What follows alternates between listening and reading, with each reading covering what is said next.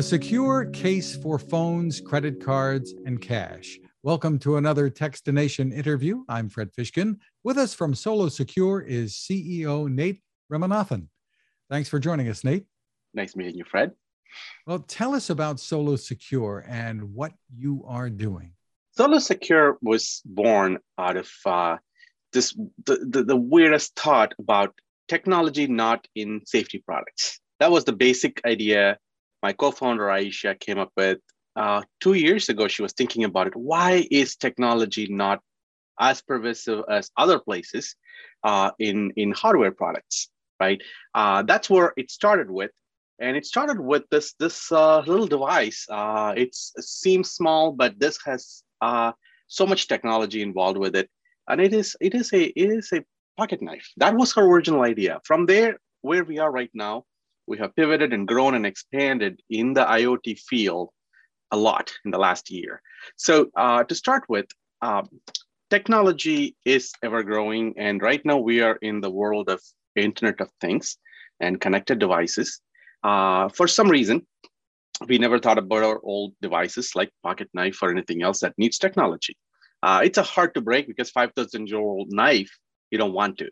At the same time, we were looking at a person is moving solo these days a lot more than they were doing. And also the internet has opened our world to think, right? Safety is there, just assume it. Let's move forward. We have information, we have the mobile phone.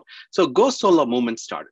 In that process came this idea, right? Yeah, a girl who's going to college or a guy who's going to college, first time out of home, I want to be out, right? Go solo. Now, okay, now I need my wallet, I need my phone. We always go without the wallet. We cannot go without our phone. That was the premises we came to. Okay, then Apple put product on the back of the phone. Everybody has this little thing. The problem we saw was, oh, everything is false. Why can't we put a little gadget that can hold it?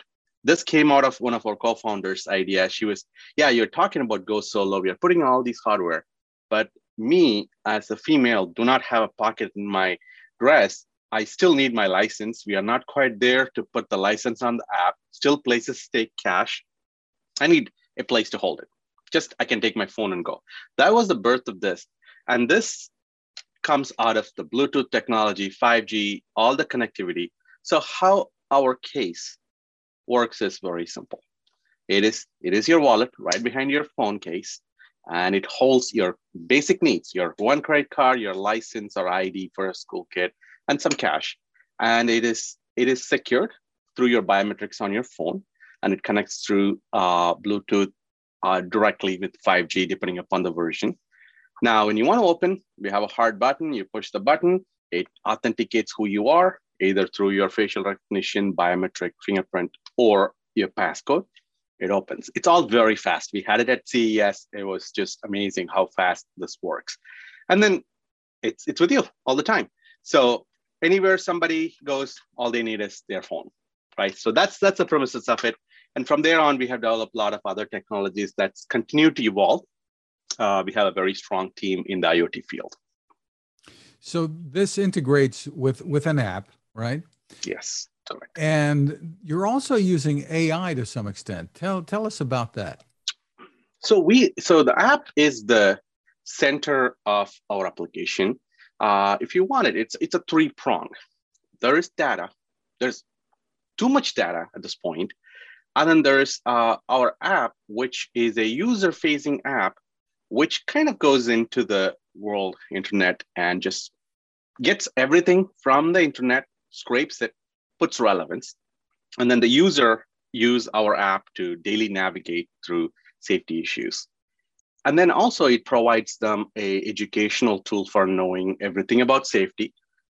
If you look at it, it is not just throwing data at you. Hey, there's a crime here, there's a package thief here. It's not relevant to you. It's your goal is to be not to be at a wrong place at a wrong time. And if you can get alerted, you can avoid it. Avoiding is the best thing. So our premises relies on educating. And then all these devices, what are they doing? They're providing data to our system. So there's internet source data and IoT devices, wherever our device is being used, it makes people easy to pull in data with anonymity and they can put their information. Most people want to just pass on their information without any other publication, because you don't want to be knowing that you're just tattling on people. On the other side of it is the pulling in the intelligence. So when the data comes into it, it's just raw. So as our AI engine starts churning in the data, it's putting relevance where you are, what time this crime has happened. For example, you are going into a restaurant at 6 o'clock, perfectly normal. World is running perfect. But you are in the restaurant for 5 hours with the friends and everything else. Now everybody's going. When you park the car, it was a perfectly all right area because there were a lot of movement. 10 o'clock, not so much. When you are starting to move, if the app can warn you, hey, this is a high crime time, just watch out. And stuff, you're watching your phone and trying to look on your Facebook or TikTok video as you walk the car, you will be alert. Okay, you got warned. So it is about the location, the time, everything. So that's where the intelligence comes in. And all our devices connected. And it also has the main feature of SOS. So we can directly communicate data packets to the 911 call centers with relevant information. So just having a call without a 911 operator knowing what it is coming, like who is it, the time is longer. I think the average is 42 minutes. When you have relevant information, who is this person, authenticated information through a data packet, then their odds are higher. So that's during a crisis. And then our platform also integrates something which nobody's doing in the after support. If stuff happens, there are a lot of individuals like singles going on a blind date and everything. There are a lot of incidents happening. They don't have a means to go and find support groups. These groups are there everywhere, but they're not all in one place they can reach out. So we give a platform for after support. If there is something, it is automatic. You can put in information and it'll guide, the AI system will guide, hey, here's your optimum support group that you can reach with anonymity, and you can talk about your issues to get back on your feet. Because any safety incident is traumatizing. It comes and haunts you, however small it might be. It is very traumatizing. So there's the before part. We keep you informed, educated, and moving along. And during part, when there is crisis, SOS through our IoT devices, and then there is the after part.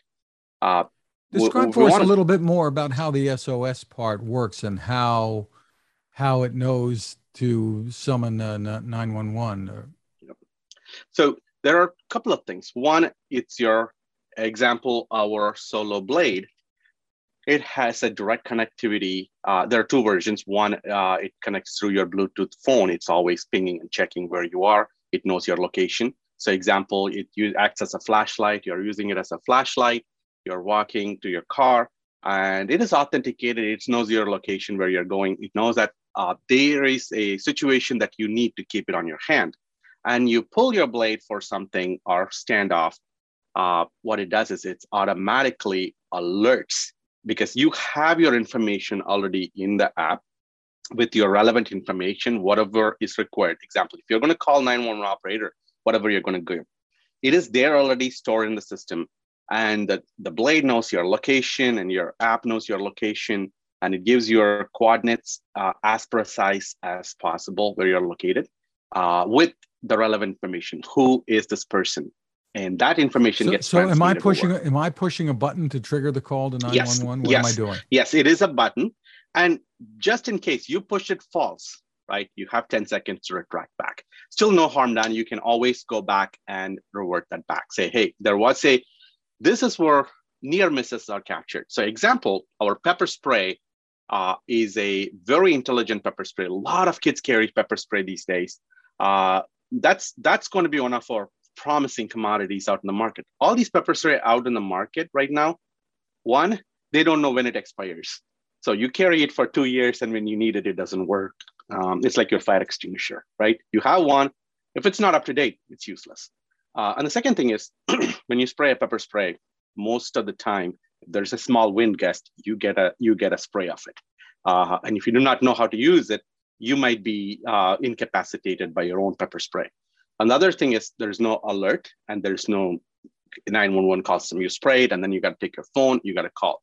In our system, everything is combined. So you put your fingerprint authentication. By the way, every device we have is biometrically controlled, because It's a single user device. You should be able to use, not the kid in the family who can play with your safety devices or get hurt. So when you're using your pepper spray, authentication happens. And when you push the spray, it is default. So you use the spray, it automatically calls. And for some reason, it was a false alert. You can always go back and cancel it. But then you put a reason into the app saying, hey, I was in a situation. What are we doing here? We are capturing near miss, which is not captured currently in the safety world. Factories, we capture near misses, right? A forklift comes in, not hit a barrel, but it is close enough. So what happened? Why is that barrel there? So you document it. That's how we have been reducing the accidents in the factory.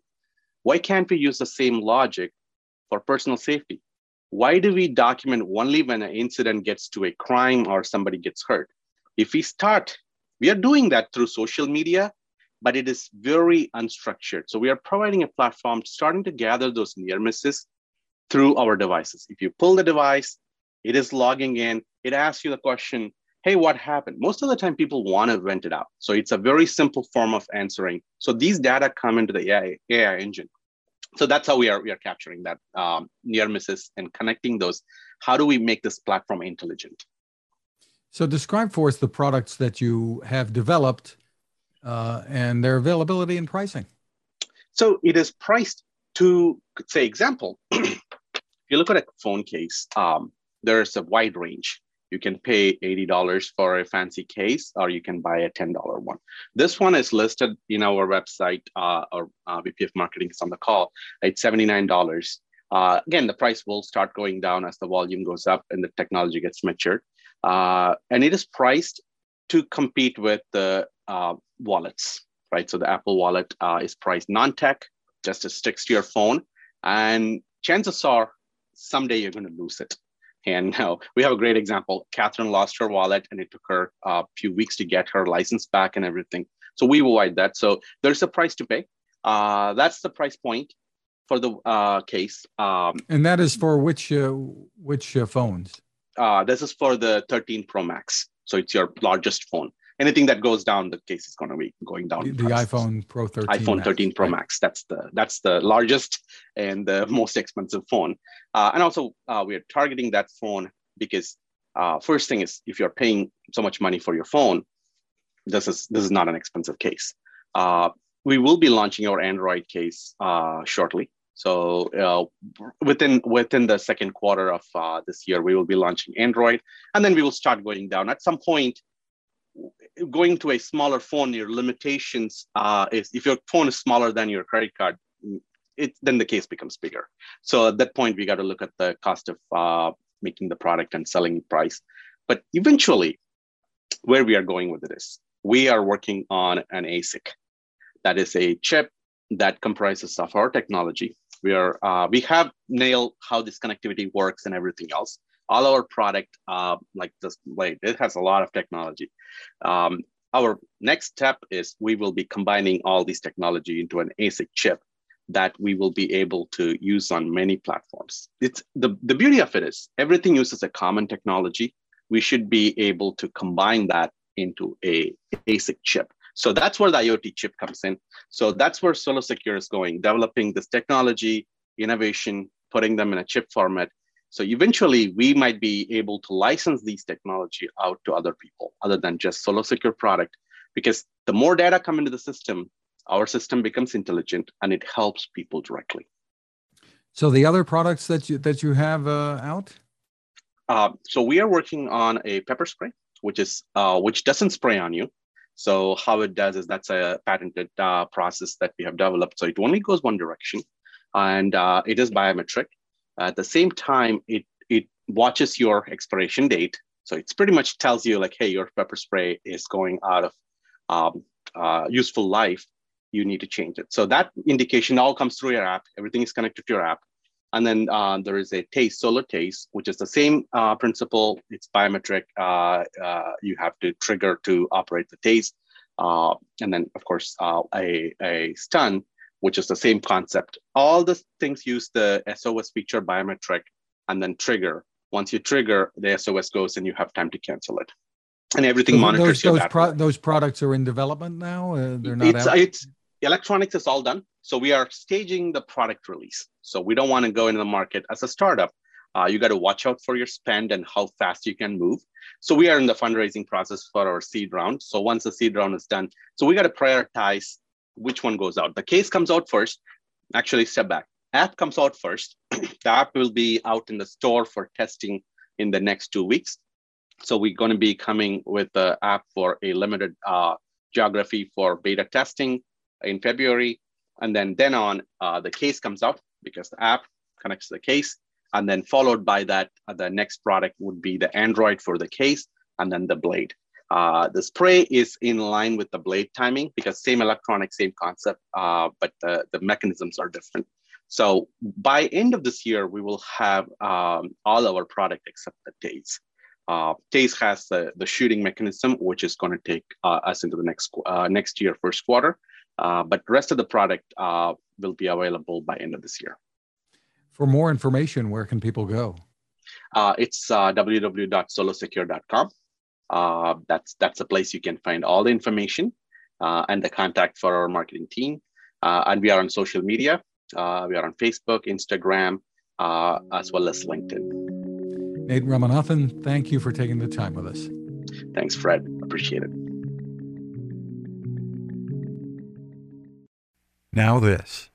It takes a lot of listening to build a better radio, and that's just what the folks at C. Crane have done. Bob Crane and his crew, nestled among the rivers and tallest trees in the world in Fortuna, California, have made a habit of listening to their customers. And that's just what they've done in building the CC Skywave SSB, the Swiss Army knife of portable radios.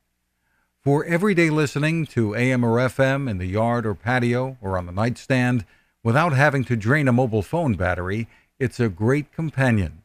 But it is also a companion equipped for NOAA weather information and alerts that can be life-saving. You can listen to FEMA and Coast Guard transmissions too. Beyond all of that, you can tune into shortwave signals from around the world. It's compact, easy to take with you, and built to last. The CC Skywave SSB. Click on the link at Techstination.com.